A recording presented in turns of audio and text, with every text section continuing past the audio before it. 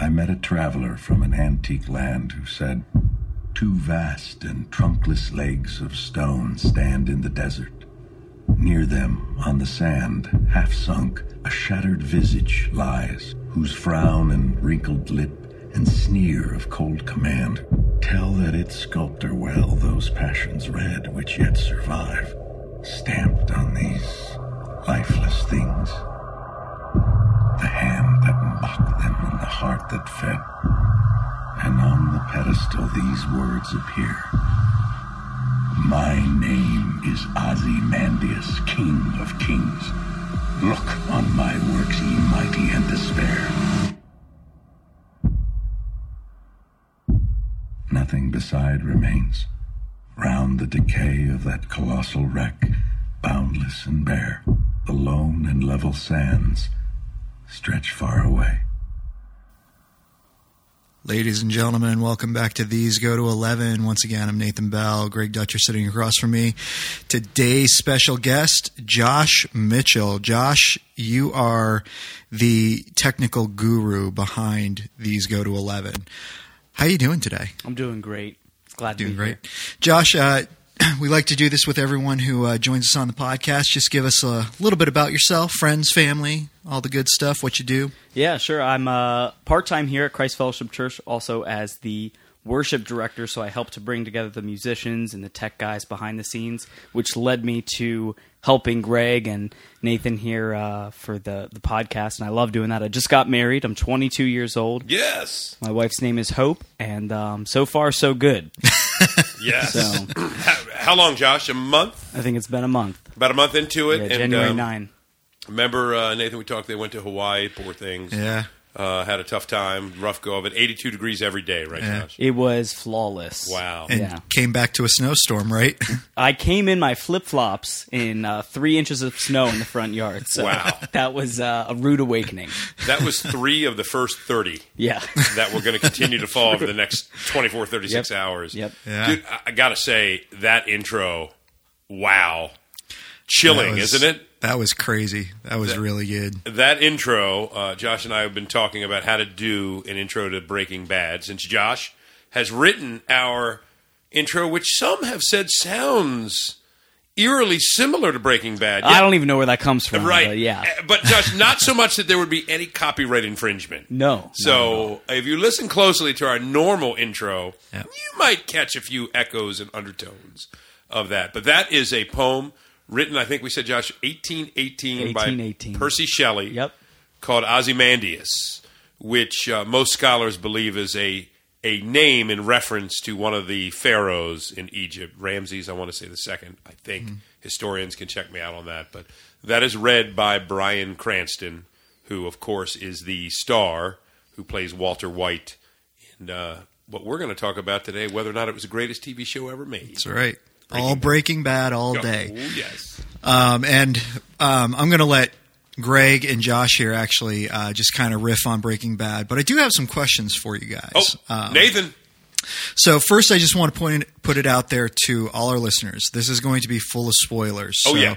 if you have not seen Breaking Bad and you are trying to get into it, want to get into it, looking forward to it, now would probably be a good time to Abort mission. That's right. And come back and join us once you've seen it. I'm going to lay all my cards out on the table. I have not seen it. I went to get into it, so this is going to be my first question. Yeah. Guys, this is a popular show. Greg, you just said the best TV show out there. Is it the best TV show out there? I think Josh shares that sentiment with Yeah, me. absolutely. I've never seen it. Yep. Tried to get into it. Watched the first 3 or 4 episodes, and I've talked to more than one person who has said this. Once you get into the second season, it really picks up. Yeah. Uh-huh. I think you guys said there were about 7 episodes in season 1. Yep. Why? Why would I spend 7 hours to get into something like this? Especially since when we go and see a movie, nobody will give a movie this much credit when you're Yeah. like, well, you know, the first 2 hours were crap, but the last half hour was fantastic. The movie would tank. But when you say, yeah, the first season, that was hard to get into, but after that, it was great.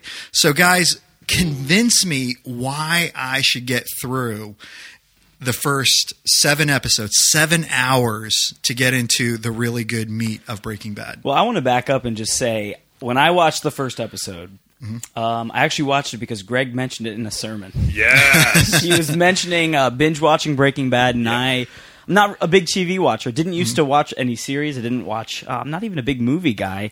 I write a lot of music. I do stuff without any TV on. So when Greg mentioned Breaking Bad and binge watching Breaking Bad, I said this must be a show worthwhile. Yes, see that? some preachers, their congregants are inspired to memorize passages of Scripture, go on the mission field.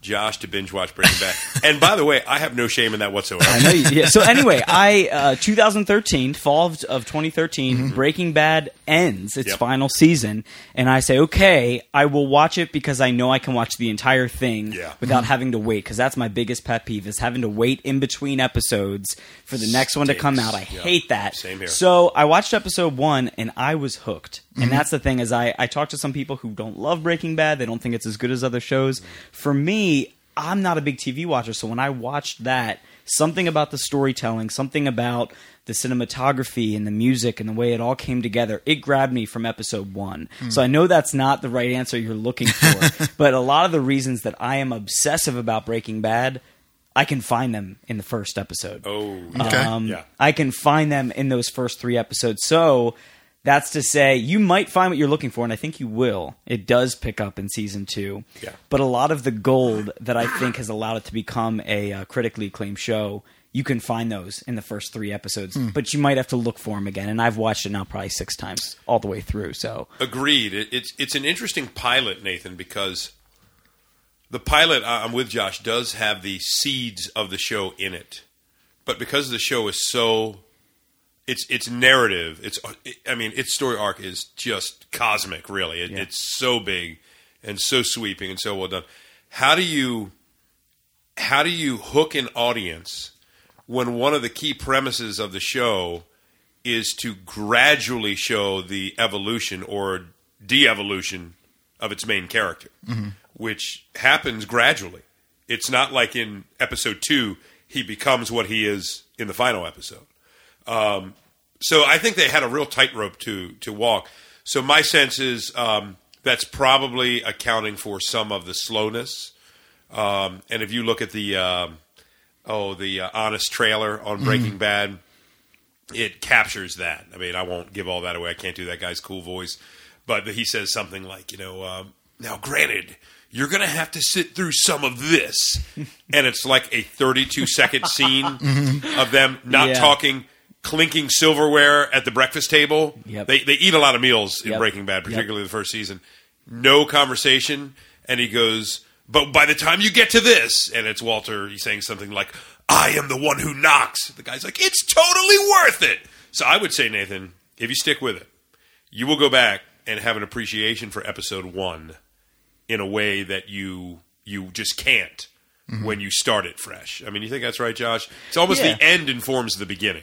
Yeah, and I think the pacing of the show is intentional. Every single beat, as they call it in the writer's room, has been thought through by the amazing team of writers, and it has this rhythm to it that's intentional, and that's part of why I think Breaking Bad has this cult-like following, because the pacing is right. It's slow on purpose, and it climaxes, it crescendos perfectly to these particular seasons with the villains and with Walt and Jesse going through these different trials and crazy things.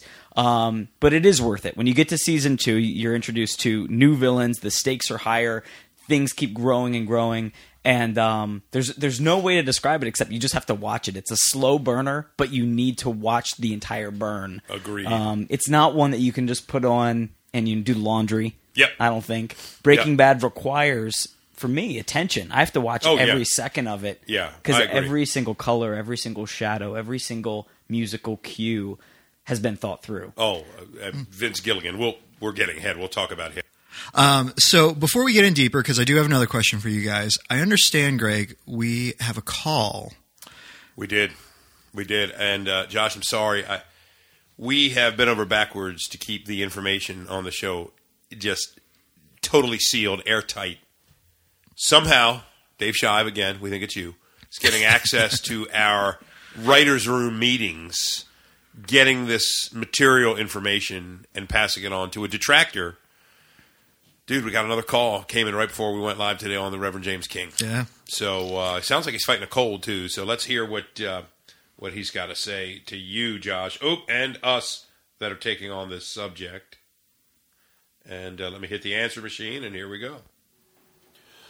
Oh, yes, now, I'm sure by now everyone knows this is the Reverend James King from the James King James Bible-believing, teaching, preaching ministries. Let me get right to it, friends. Oh, my heart is boiling tonight. Whoa.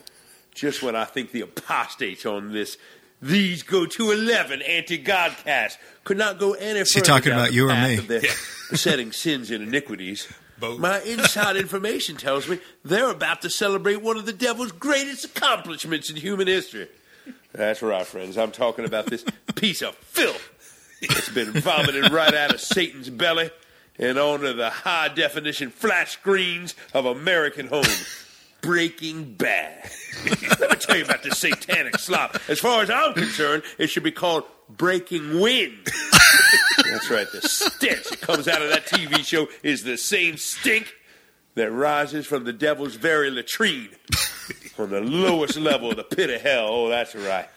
See, friends, Walter White, he's nothing more than a liberal Democrat bent on getting everyone in this once godly nation addicted to big government through his little blue crystal pills, the same way Hillary Rotten Clinton wants to get everyone addicted to her big brother sugar daddy federal government.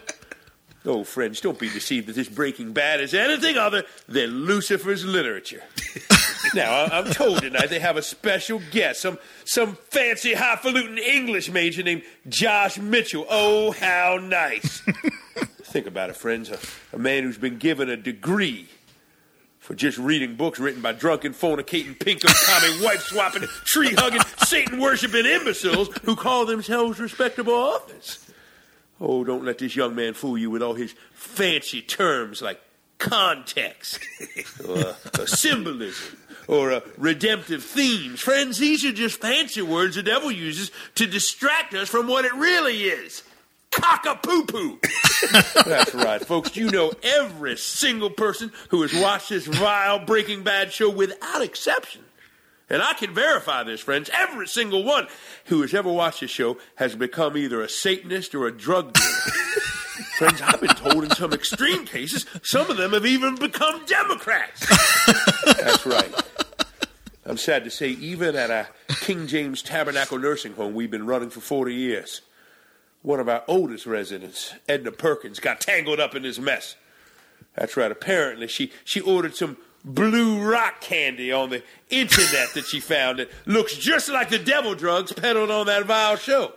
She thought it would be funny to hand some out to her fellow residents who watched it with her every week in the common room. Oh, friends, the moment me and the deacons at the tabernacle heard about this, we did the only thing godly Bible-believing pastors could do.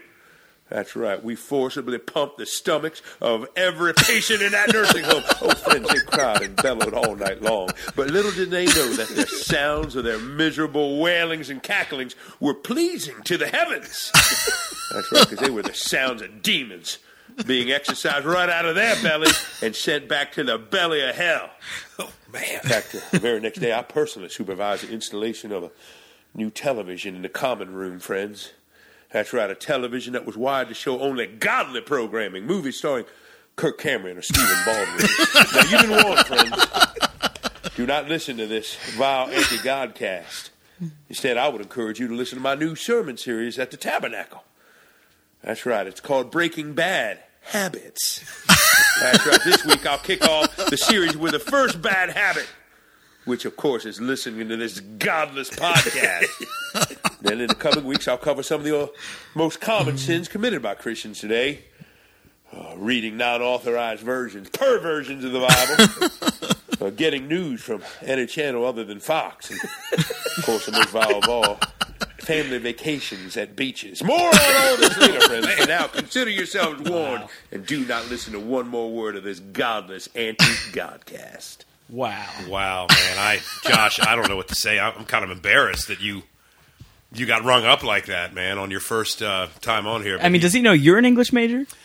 I don't know. He hasn't come after me yet directly, but Yeah. I mean, he calls us both apostates. I know. so we can't be fans. But he found out a lot about you, Josh, Wow. in short time. So not everybody's going to feel the same way we do about the show. Reverend James King apparently has a different take. Yeah. What was it? Vomited out of Satan's belly, I think was how he said it. So. The smell of Satan's latrine. Yes, rising up out of hell. So he has a slightly different take than you and I would.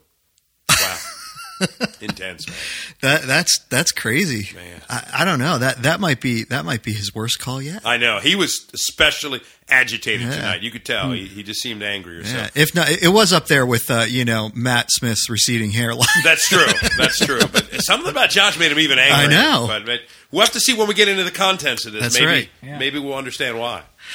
So I want to give you guys time to riff on this because I know you've been looking forward to it. But one more question for you guys. You have a show like Breaking Bad. You have shows like the Netflix original House of Cards. You have Orange is the New Black, Game of Thrones, different shows like this. And people have varying degrees in which they're willing to rate and put these in different contexts. Like, for instance, I know people who are like, yeah, I'll watch Breaking Bad, I'll watch House of Cards, Sure. but I won't watch Orange is the New Black. Right. I'll watch Orange is the New Black, but I won't watch Game of Thrones. Right. How do we put this all in context of when it's permissible to watch Sure. something and when it's not? Great question, Nathan. I mean, this gets us into what we talked about in the previous podcast with Jeff Kratz when we talked about liberty, legalism, and license. So we can refer listeners back to that podcast. But in short, I am ever increasingly persuaded that what I'm asked to do, not asked, commanded, compelled to do as a Christian is to guard my heart, which is different than identifying certain shows, movies, books, and saying, okay, this is the good list and this is the bad list. This is holy, this is unholy. I'm to guard my heart. That may look different for each person. I mean, Reverend King obviously is against Christians going to beaches. I would just say this, in all seriousness, that there might be some people, depending on their past and what they've struggled with, that maybe shouldn't. They'll know, because in their battle to guard their hearts, what is going to trip them up, what things are going to trigger temptations, memories, etc. And other people might have different experiences and say, hey, I am able to do that and not let my heart go down a path that it shouldn't go down. So I think part of it, Nathan, is always a subjective question in terms of what trips me up. I will say I can't justify anything I'm watching if I am truly finding my heart is chasing after sin. I say I'm watching Breaking Bad, and I thought, man, I'd really like to make crystal meth and make a lot of money doing it. Like, if that honestly was what my heart was drawn to, I would say probably something I should not be watching, not because it's on a list, but because in my own personal battle to guard my heart is being pummeled. So I think that question is always a personal question for the Christian before the Lord. So I do have my list too. I'll just say I don't watch Orange is the New Black because the little bit I know about the show, I wouldn't even say my heart would be taken away. Some of it I think would make me feel kind of ill based on some of the things I've read and looked at. But I'm very careful not to project that. I don't want to project that. I think that's each person's business before the Lord ultimately. So I think people will have a different list. If the list is generated by what things are best going to stimulate my thinking, appreciating. Josh and I are going to talk about creativity, craftsmanship, excellence. That's why I love Breaking Bad. I take it in like a Shakespeare play that's brilliantly written, directed, acted from beginning to end. I'm not finding myself at war with my own heart. That's my thought on it. Josh, you're a little bit younger than I am. Josh, what are you, 22? Yeah. So give us the 23-year younger version of what I said. Yeah, I mean, I have friends who are younger than me who have said they can't watch Breaking Bad or House of Cards because it's too dark. Okay. And it's hard for me to even see that because when I watch Breaking Bad, I don't see the darkness first. Right. I see the excellence first. I see the attention to detail first. I see the masterful writing and storytelling first. Right. And then I start to see, oh yeah, this story's about a meth cook, selling drugs Yes. and killing people. Yeah. But for me, I know that it's fake. I know that I'm not watching an actual. It's fabricated. Mm-hmm. So does that mean I shouldn't watch it because they're acting? For me, I'm watching it for the storytelling. I'm watching it because it's well done. Right. But then I've had people who've also said, but some people have said, yeah, sure, you can watch excellent Breaking Bad, but what about excellent porn? Uh-huh. Yeah, I've had people ask that to me. Like said, well, Dutcher, by your argument, couldn't you say, well, the camera angles and the lighting and all that sort of thing. Again, my answer, I try to stay on point, feel like I'm in the primary, stay on point. Don't have a South Carolina GOP debate. Stay focused, and I would simply say I believe that men, and I will universalize this a little bit, I don't think can watch what we would consider porn, people literally having sex live in front of a camera and, just Technicolor glory put out there for people to watch. I would say that doesn't trip you up, that doesn't tempt you, that doesn't prompt you to want to indulge your flesh. I find that hard to believe because I think porn is a very blatant thing. So I would say, again, if you keep the issue of guarding your heart, I think you have to factor guarding my heart with an appreciation for these things we're talking about, creative excellence, etc. That's my thought on it. Yeah. Nathan? Yeah, and I don't know. Again, for me, it's hard to weigh in on this because I haven't seen it. Right. Like I said, the first 3-4 episodes, I think, and I couldn't get into it. Sure. I may try to go back at some point. I will say I watch my fair share of dark movies. Greg, you and I talk all the time. Movies, that's one of the things that I do geek out on. Movies, Sure. TV shows. I enjoy The Blacklist. Yeah. Talk about dark. Sure.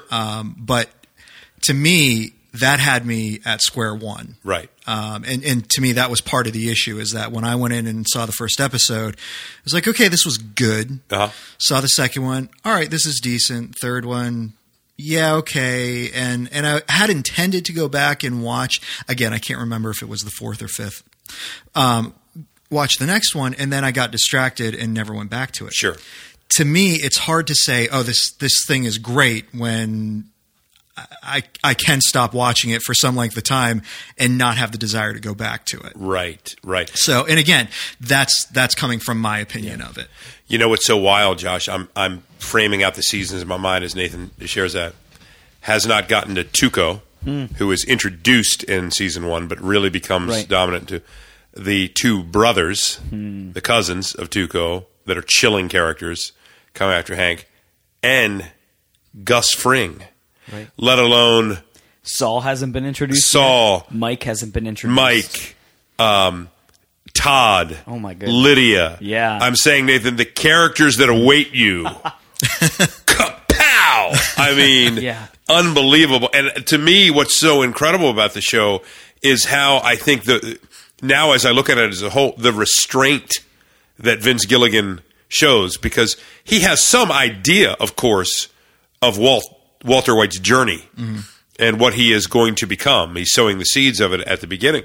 And I think, as you've pointed out, Josh, not every single subplot is worked out from day one, but there's a sense in which where he wants to go. So he's got an incredible bag of tricks. He has incredible weapons in his arsenal that aren't even unleashed in the first season. Right. Let me just throw this out there to you guys. And I do. I want to give you guys time to riff on this because I know you've been waiting for this. I got into Smallville. And for those of you who've ever seen Smallville, it is not by any means a masterful piece of acting or writing. It is a teenage soap opera for all intents and purposes. However, the development of Lex Luthor, in Smallville, he's best friends with Clark Kent starting out. And he develops into this villain. That is a very slow – I mean, it takes 4 seasons for Lex Luthor to become who we know as Lex Luthor. Basically, in the 5th season is where he finally snaps. Yeah.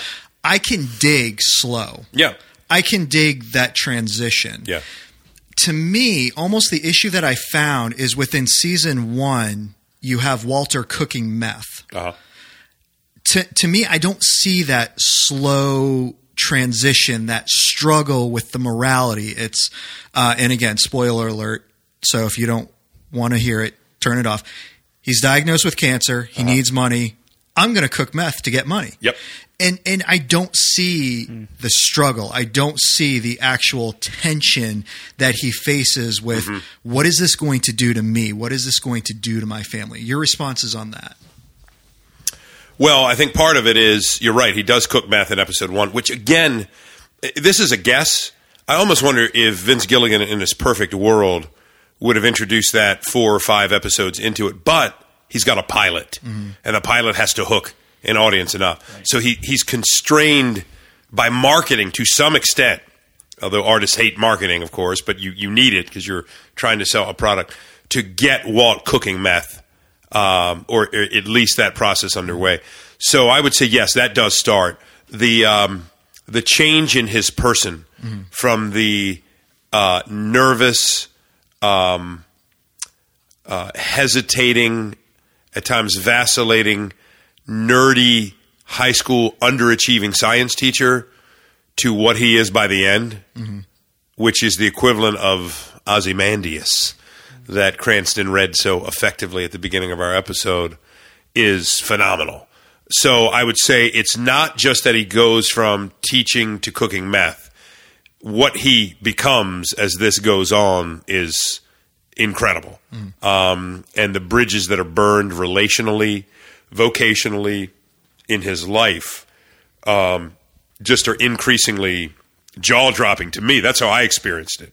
Like, I remember by maybe the 3rd or 4th season, I unlike Josh, I watched the first 2 or 3 seasons at a clip and then said, oh, I wish I had waited till the whole thing was done. Right. That's how I feel with House of Cards right now sometimes. I wish I just was told about House of Cards when it's finally done, watch them all. So I'm waiting in the agonizing moments between seasons, between week. And I remember my father at a Labor Day cookout said one time, gosh, is there anybody Walter White won't destroy, including his own family? Because he becomes chillingly more savage. What you see in the first season, I wouldn't say he's savage. He's cooking meth out of necessity to save his family. And you kind of understand his somewhat, although twisted, still noble aspirations. I'm dying. I've got cancer. That's my take on it. So again, Nathan, I'm hoping that this episode gets you watching Breaking Bad, because people, Nathan's egalitarian women in leadership leadings don't bother me anywhere near as much that he hasn't watched Breaking Bad. That's the main issue here. So anyway, you want to chime in, Josh? Josh, yeah. I mean, I'm not familiar with Lex Luthor, so full disclaimer, I don't understand the progression that you described. But here's the thing: even in the first episode, because I'm remembering the pilot, because I've watched it. I watched the pilot more than the entire series because I kept watching it over and over again. And they said that the pilot would have won Independent Movie of the Year because it was the perfect, 60 minute. I think it was a little bit longer. It was like 50 or 60 minutes. Yeah, I think it was. Yeah, little movie there, but it's in all the details. It's in all the shots of the photos of the awards and the frames in his house that's speaking to us about who Walter White is and who he has been, and that the stakes are higher with every shot of the bland house and the bland neighborhood and the kind of car he drives and the color of his shirt at school and the color of his shirt at home. Yeah. That's all part of the show that draws me in. And when I'm sitting there listening to not a lot of dialogue and I'm watching all these visuals, I'm learning about this character. I'm learning about this Breaking Bad world that is so intricate and it's so ordinary as well. And that's why I love it so much, is because they get all the sounds right. All the sounds of traffic that you might expect, and when they're in the school, you hear the kids in the hall. It's really great sound design as well as the colors and the wardrobe and the character and the plot. And for me, that's why Breaking Bad ranks so high on the list, is because I see all those details come together in this story. But it does, when you do get to season 5 and you end, I think you will notice a similar progression of character like Lex Luthor, because he does become a monster. He does. Walter White does transform into someone that you cannot even recognize in season 1. Yeah. But you need all of season 1 to get to know him. And it's a huge investment, but it's also, I think, a worthwhile investment because we learn so much about human nature, about human depravity in watching these characters and just how we interact with one another. Yeah. And I remember in the first episode, Hank is there, and he's kind of joking around with Walt of, hey, maybe you should live a little and come out on a break-in with me one time when he has to break the, what's it called, walk along or ride along or something like that. Yeah. And Walt just kind of stands there. He's stiff. He's uncomfortable. He's not, has no interest in he's it. very reserved. Yeah. But you see Hank, who has this larger-than-life, attitude of, hey, Yeah. come along, I'm this big shot. But you even see Hank over the course of the show, his character develop and change and almost become smaller as Walt becomes bigger. I agree. And you can't see that in 3 episodes. You have to see it in 3 seasons or 4 seasons. So that's my answer is it's there. You just haven't seen it yet. Everything I think you're looking for, it's all there. Yeah. But it's a big time commitment. Yeah, there are scenes, Nathan, by the 5th and final season where he is almost – I mean, he could almost fit in a DC movie landscape in terms of his awesome foreboding presence. And there are scenes that bring that out very dramatically, almost melodramatically. And last night, just knowing we were going to have this bonus episode today, I was looking at one of the montages on YouTube, that kind of show you a glimpse of all 5 seasons. And you just are almost shocked. Oh, my word, I forgot he used to be like that. And when they're juxtaposed so quickly, it almost seems like 2 different people, 2 different actors. Yep. And obviously, most of Breaking Bad, I think of him as the bald, shaved head Heisenberg, and to see him at the beginning with his full head of hair and his nice little tweed sweaters and jackets that he's wearing is very, very different. But it is relatable. When you talk, Josh, about the relatability, you're right. Even the sounds in the house at breakfast, you are watching, wow, this is a lot like life. In almost at times, and this is what Gilligan pushed, a painstakingly realistic pace. But to me, the reward is so great. So what I can't wait, Nathan, is for the follow-up podcast at some point where you have come back, like Mark Sweeney, our executive pastor. His office is right down the hall from where we podcast, who I pushed and nudged, did it, loved it, and then watched it again about a month later. So, we're burning brightly here at CFC. All right, guys. It's all you. You want us to just jump in, man, and take it away? A couple of things, Josh, that I know you and I have talked about. Let me start with a short anecdote.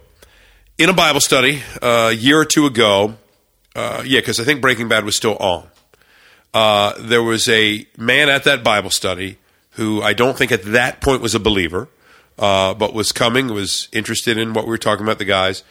Al Myers, who gets referenced a lot on this podcast, Al, we love you, was a big fan of the show.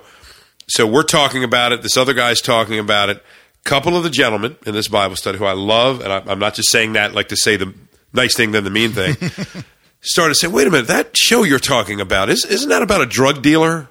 Isn't that about... yeah, it is. And they started showing some of that visceral, that's bad. You can't watch a show like that if you're a Christian. Right.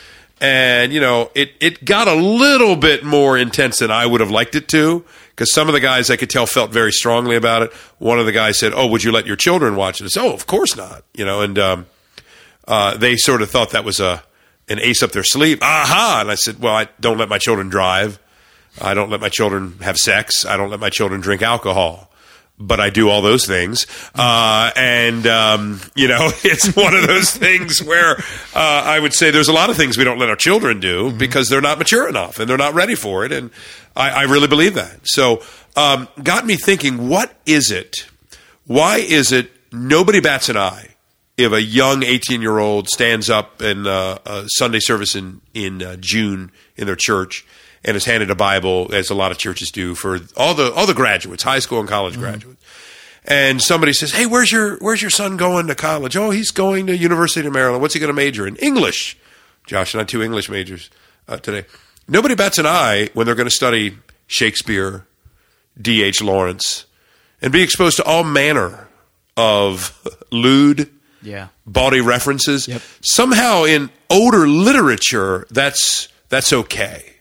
And I truly believe, and this is something Josh and I were talking about Sunday, in between our services at church, prepping for this, this is how I feel, Josh. I honestly do, and I don't care if anybody laughs at this, I put Breaking Bad up there as a 21st century Shakespeare caliber tragic tale. Yeah. That is brilliantly crafted. I think Shakespeare was brilliant. Macbeth is my favorite play. And I've watched several movie versions of it. Michael Fassbender, I haven't watched that one yet, just came out where he plays Macbeth, and I've read some good things about that. To me, it's epic, tragic downfall, hero, anti-hero Shakespeare stuff. I'm not going to give specific examples, but anybody that looks up Othello, just type in something on Google one time, Othello lewd references. See what comes up. Yeah. I mean, you've got a play, he writes a minor play called Titus Andronicus, where in the end, the 2 sons kill their mother, cut her up, put her in a pie, and feed to one of the other relatives in Shakespeare. So should we, or should this vein of law, you shouldn't watch that. Nobody should be an English major, history major, come across these works of literature that have all these things. And can I take it a step further? The Bible has got some pretty tough and graphic stuff in it. Right. Nobody obviously is going to say that's wrong. And very quickly, no, Vince Gilligan is not an inspired writer of sacred scripture. I am well aware of that. I'm saying the material that he deals with, the raw material, his medium, is adult, is gripping, at times disturbing, like we see in other sources. Something I wanted to get off my chest. Now, let her rip, John. Well, I had a English professor at Towson who it was going around the room, his first day of class, and asking everybody what they read over the break. Because, of course, English majors, what do they do in their free time? They read books. Oh, that's all they do. So, you go to each nerd around the room. What book did you read? What book did you read? And I actually did give a book that I read. Sure. But a friend there, guy that I actually went to elementary school with, said, I didn't actually get around to reading this break. Yeah. And the professor looked at him and was like, well, what did you do? Yeah. He said, I watched a lot of TV. And he said, well, what show did you watch? Yeah. And then he tried to help him along. He said, TV today has gotten more narrative and it's gotten more serial in its nature. Yep. And, that's okay that you watch TV. What did you watch? And he said, I watched Breaking Bad. Yeah. And the professor said, me too. And he said, feel free to write about Breaking Bad in this class. The characters have so much depth. They have so much relatability that's an excellent example of how to relate the things that we're reading in these kind of older texts to characters that are today in our culture. Yeah. And his point was that's what we want to do in literature is relate new literature to old literature and how characters are like one another. But I even think Breaking Bad is good for that in real life. You can relate how people are in Breaking Bad to how people are in real life. You see the character of Mike Entremont. Yeah. And played by Jonathan Banks, and he's old. He's kind of this older police officer, kind of retired guy. And you immediately have a sense of what kind of person he is, yes, and what kind of people might be like him. And I was listening to a This American Life episode where they referenced this guy was kind of like Mike from Breaking Bad, right? And immediately I got the reference. I was like, okay, so he's old. He's probably bald or kind of gruff, and he's kind of has some years on him, but he's kind of got that old cop feel. So I know who he is because I know who Jonathan Banks, Mike is from Breaking Bad. So I think that's what's amazing about watching this show is that it does help you relate to a lot of things. It helps you relate to other people and other characters. And, when we're fortunate to have a show like Breaking Bad that so many people watch, it's a benefit to be able to reference it and talk about particular scenes and to be on the inside of the joke. Oh, sure. And I think that, it has earned its right in the literature circles because of its depth of character. Yeah, and because of its excellent writing. I would agree. I think exactly, Josh. I think its writing is so good. And the characters, when you start naming them, each one is unique. There are no throwaway characters in Breaking Bad. I mean, even the lowest level characters, Badger, who's in and out, is just an incredible Brendan character. Mayhew. Oh, my goodness. Just his voice alone is so good. Obviously, Saul. And one of the reasons, Nathan, I probably should have said at the beginning we wanted to do this is the spinoff, and why we're talking about Breaking Bad at this time of the year is because the spinoff of Better Call Saul aired, from our perspective, recording this just last night, February the 15th, season 2, which his character alone is so good and so compelling. And what you're seeing is apparently Vince Gilligan and is it Peter Gould thought that this character is so interesting that he can get his own series that shows how he became who he was, who is a lesser player in the Breaking Bad world. I mean, your main two are, of course, Walt and Jesse. I think that's one of the attractions I have to the show, Josh, is I love the Walter-Jesse relationship. Right. It is inexhaustibly good in trying to find, what about this theme? What about this connection? What about the way they relate here? I mean, one of the obvious things is they almost pass each other in their development. Walter White starts as the respectable, yet underachieving family man. He's got a 15-year-old kid with cerebral palsy. He's got a baby on the way when he's almost 50 that they obviously were not quite prepared for. I think, if I remember rightly, he makes $43,700 a year and is trying to raise his family and having a very, very hard time of it. But he's trying. He's working at a car wash for extra income. One of his jerky students in the first episode, right, shows up at the car wash, and he has to go through the humiliation of washing this rich kid's car.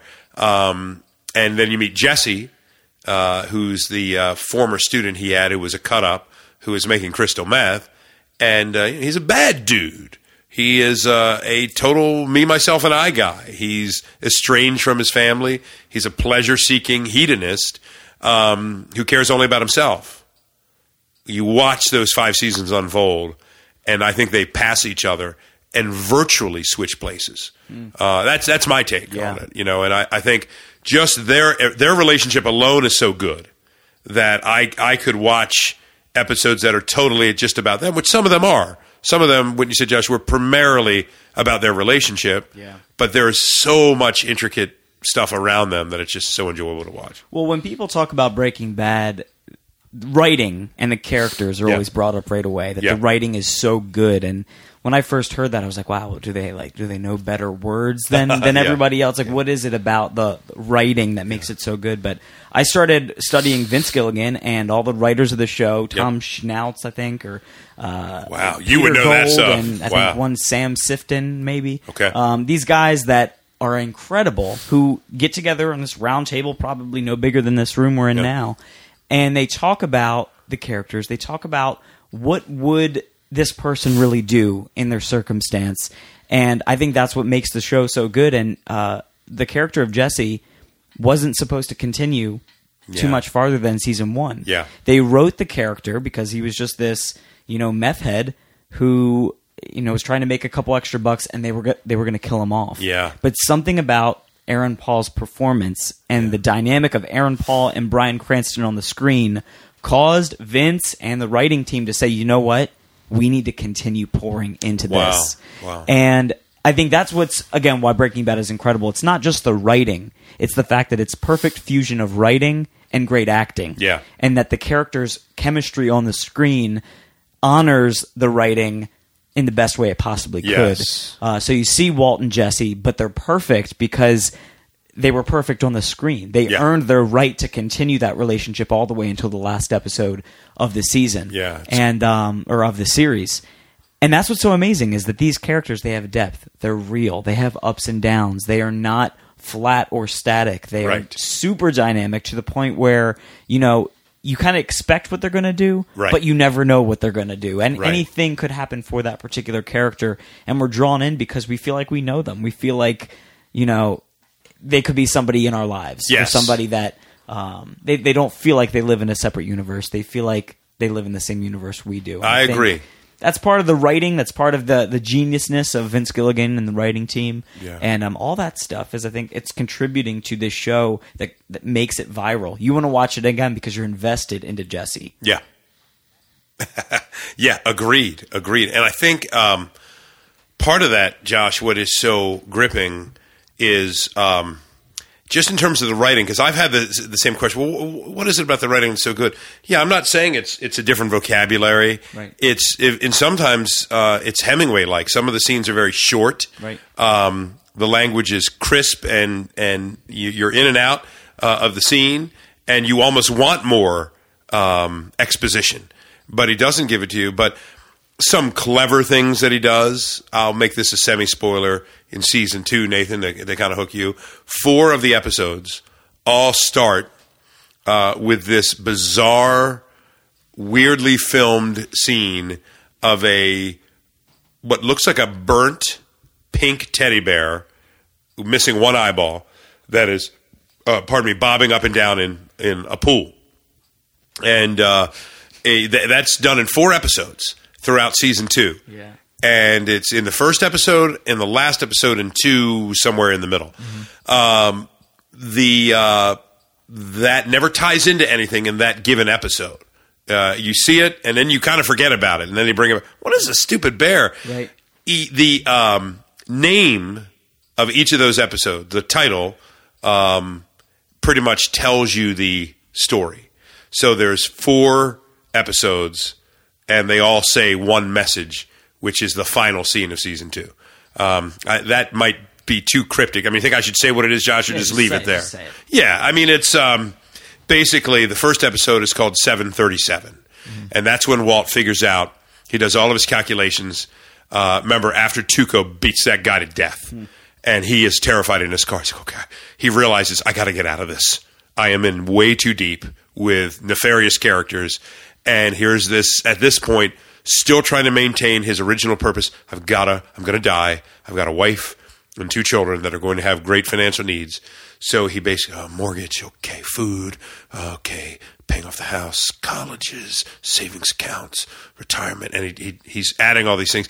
And he very quickly comes up with $737,000. 737. Once he gets that, I'm out. So he says. Right. That's that episode. The next 2, I don't remember with as much detail, but the one is called Down. Mm-hmm. The 3rd episode is called Over. And the last episode is called ABQ, which is the 3-letter abbreviation for Albuquerque and is also the airport abbreviation. So you have 737 down over ABQ, down over Albuquerque. That's basically the climactic scene at the end of season 2, which ties it. That's just really cool. That is an Easter egg type thing that is above and beyond, I put a little reference to another cultural phenomena in the background of a scene. He ties it into the story.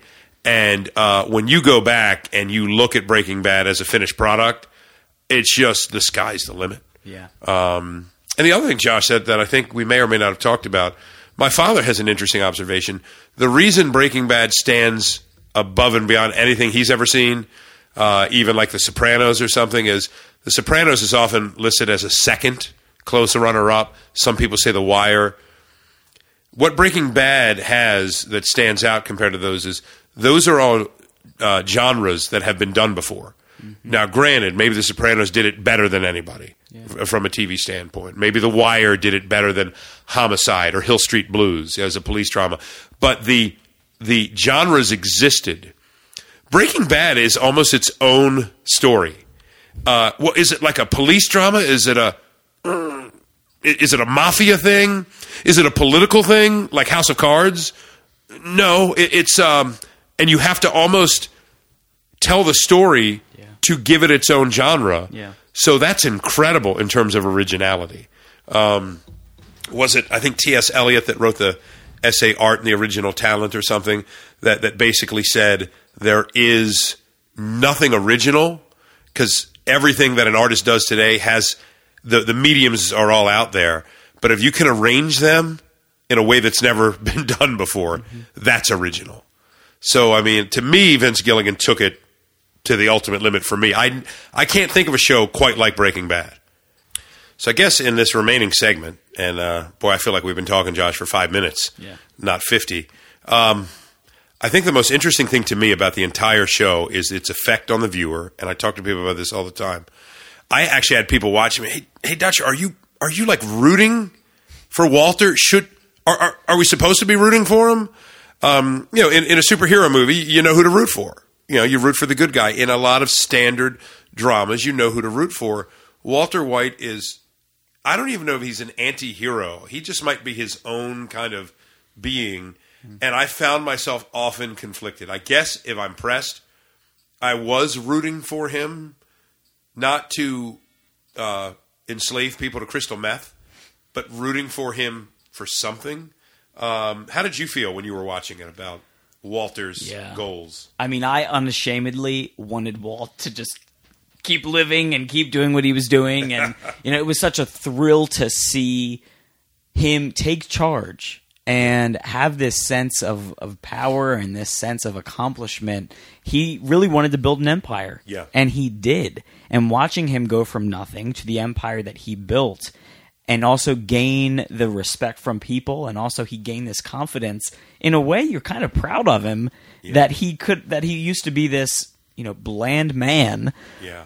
And now is this kingpin. Yeah. And now has this, this stature of respect. Now, of course, it's respect in the drug community and by meth heads and by people who want to get high and by all the drug dealers who are also trying to get rich. Right. But there is this sense of accomplishment there, and I think we're attracted to someone who is successful at what they do. Yeah. There's an excellence even with Walt, that he is really good at what he does. Sure.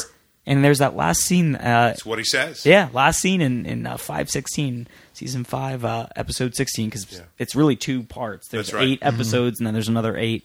But he looks at Skylar and says, "I did it for me." Yep. After she says, "Don't tell me one more time, you did it for the family," and he finally. That's the closest you get to anything that looks like repentance in the Breaking Bad universe. Right. Is not. I wouldn't say repentance.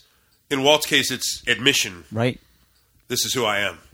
I did it for me. What did he say? I was good at it. I was good at it. I liked it. Yeah. And it made me feel alive. Yeah. And you kind of always knew that, but you wondered, would you ever hear him say it? Right. And he says it, and it was wow. Yeah, because Skylar, I hated Skylar. Oh, she was the most annoying for most of the person show in the world. Yeah, she whines, she screams, she's just annoying, and they have other words for her in the show. You'll have to watch to hear those. But I hated Skylar, and I didn't know why, because Skylar is the only one who was rooting for some sort of moral goodness. Yeah. She knew it was wrong. She knew the killing was wrong, and she wanted it to end, and she encouraged Walt to end it, but he didn't. Yes. And there was a sense of just hating Skylar, like, shut up. I know. And let Walt do his thing. He's good at this. And I think that's why you're drawn to this anti-hero, because he's really good at what he does. Yeah. He approaches it in a way where Gus Fring, brings this business-like attitude to the drug industry. Walt brings an even heavier punch. I agree. He brings a sense of it's more than excellence. It's this power that he brings. Where Gus kind of brought this fearfulness, and he brought in a sense of organization and business to drug dealing. Walt brings this power and this authority over all of it happening that Gus really couldn't do. Yeah. I mean, Gus was awesome. He was one of the best supervillains of all time. Gus, one of the reasons I'm so drawn to the show, Josh, I'm glad you brought it up. Gus, in my little world, is the greatest villain of anything I've ever watched or read. I think he is too. And that's it, because there's some good villains out there. Yeah. I mean, there are some really, really good villains in the movie Inglourious Bastards. Hans Landa, I mentioned him without the movie title, so I can do it on the podcast, Nathan. Christopher Waltz's character is a close second. is such a detestable villain that you know a writer has done a great job when you were rooting for his comeuppance at some point. And Gus Fring, it's not just that you're rooting for it, you wonder if it's possible. He's so powerful. He's so good. He's so strong. He's so smart. He's so good. But as I've thought about Gus Fring, he sort of gives you the story of Walt's arc before it even concludes. Because do you remember the first time Saul says, I've got a friend of a friend of a guy who knows a guy who knows a guy who knows a guy, ends up being Gus Fring, who I don't think Saul ever meets. Right. I don't think. But remember, Walt says, what's he like? It's almost the Aslan question, right? Mm-hmm. In reverse. What is he like? And you remember what Saul said? He said, I'm told he's a lot like you. Wow. Which I think is incredible. He is. Because you actually see that Gus, in many ways, was the Walter White prior to Walter. So you know how it ends for Gus. And maybe Walter's smart enough, crafty enough, to have all the success and have a different outcome, and he isn't. So I do think there is a wages of sin principle weaved into Breaking Bad, whether Gilligan intended it to or not. There's my quote-unquote redemptive theme, value, is that there is a sense, some might call it karma, there is a sense that your sin will find you out. You cannot, once you get immersed, rise above it. Right. On your own, no matter how great and crafty you are. Again, that's what reminds me of a Shakespeare tragedy. So, anyway, this is fun, Josh. Enjoyable. All right, guys. We are winding down on time. We're going to go ahead and sign off now. Greg, Josh, you guys just rocked the Casbah. Albuquerque style. Please go to 11.